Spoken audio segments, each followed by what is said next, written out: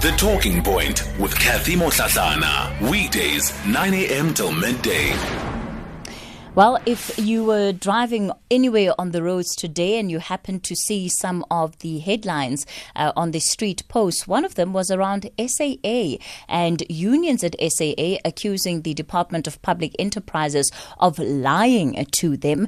The conflict really continues. It's over the settlement of salaries and how much money workers are going to be paid when it comes to part of their retrenchment or even settlement packages. Now, this morning, you'd remember literally about 10 minutes ago, I was telling you that we're going to be in conversation with the Acting Director General at the Department of Public Enterprises, Kgothatso Tlhakudi. Well, the department has since cancelled that interview.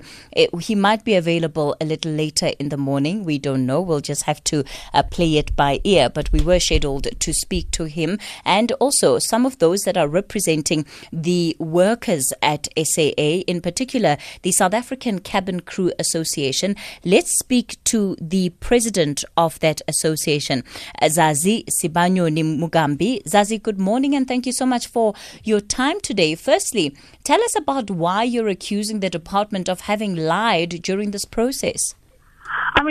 Firstly, Kathy, good morning. I think the DPE has been very disingenuous from the beginning. From the time of LCF to date. The DPE has told workers that they must accept a 3-month salary and they are owed an 8-month salary. And they have said to them that they need us to make a sacrifice in order for this money to go to the startup of SAA. When in fact the truth is this money has been funneled to SAA subsidiaries, which is not in line with the business rescue plan. And it seems like we're between a rock and a hard place with the BRPs that cannot pay the money to workers and the DPE claiming that this money is to start up the airline when in actual fact it is not. It is to subsidize subsidiaries through the back door that are not in the business rescue process. So, we've never negotiated salaries with DPE.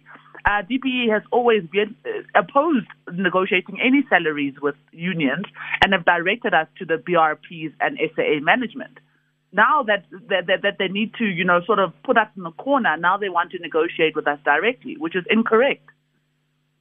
Let's talk about this negotiation process that you say has been taking place outside of the business rescue process. How exactly has it been taking place and what is it that the Department of Public Enterprises is saying to you?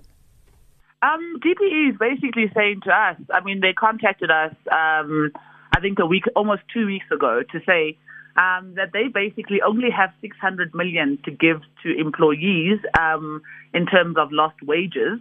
And the rest of the money must go somewhere else. It was not meant for employees. And we simply question the fact that, in the business rescue plan and business rescue and the Companies Act is very clear that employees will be paid owed salaries. And that's what the business rescue plan says. So they basically then said they cannot give us our money. We must take 3 months and take it or leave it. And obviously, it's within the law for us to demand that our members be paid their full salary.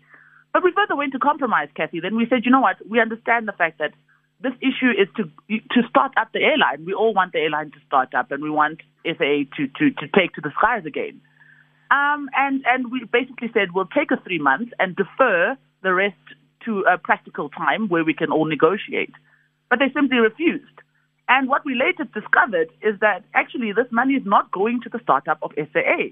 This is what has made workers even angry because you cannot say we must make sacrifices, but you're funneling money to entities, subsidiaries that are currently working and operating. So we basically then said we're going to revert to the law because you are not negotiating with us in good faith. You have strung us along for many, many months with the LCF to date. And we've simply just had enough, and we're going to use the law in order to protect our members. As it stands, you've been given a deadline, and my understanding is that that deadline is today, where your members effectively are expected to make a final decision on whether they're going to be taking these 3 months package offers that have been made or not. In the interim, you're being barred from the SAA premises. Well, yes. I think that's a separate issue, Kathy. That is the pilots. The pilots have been, obviously, during the Section 189 notice, they then went to negotiate conditions of employment, where they could not apparently find each other with during the negotiations with the BRPs. So what has happened is the BRPs have locked the pilots out specifically until they agree to the terms of conditions of employment. We, on the other hand, as Sacca NUMSA, we were in engagements with the company, and they're basically bullying us into accepting slavery conditions, which are way, way below the market, while management gets, basically pared with what they have been earning all along. So, I mean, this whole process is a very messy one, Kathy. Zazi, are your backs against the wall in this matter? I mean, have you simply run out of options of things that you can do? And it sounds very much like the department knows that there's not much further. There's nothing much further that is available to unions at this point. No, actually, the department actually knows that legally we are very much entitled to what is owed to us. And it's unfortunate that they were unwilling to find compromises with us.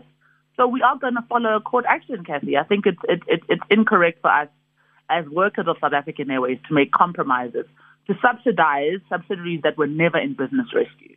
So we will take this to a legal fight until we find a resolution around this issue.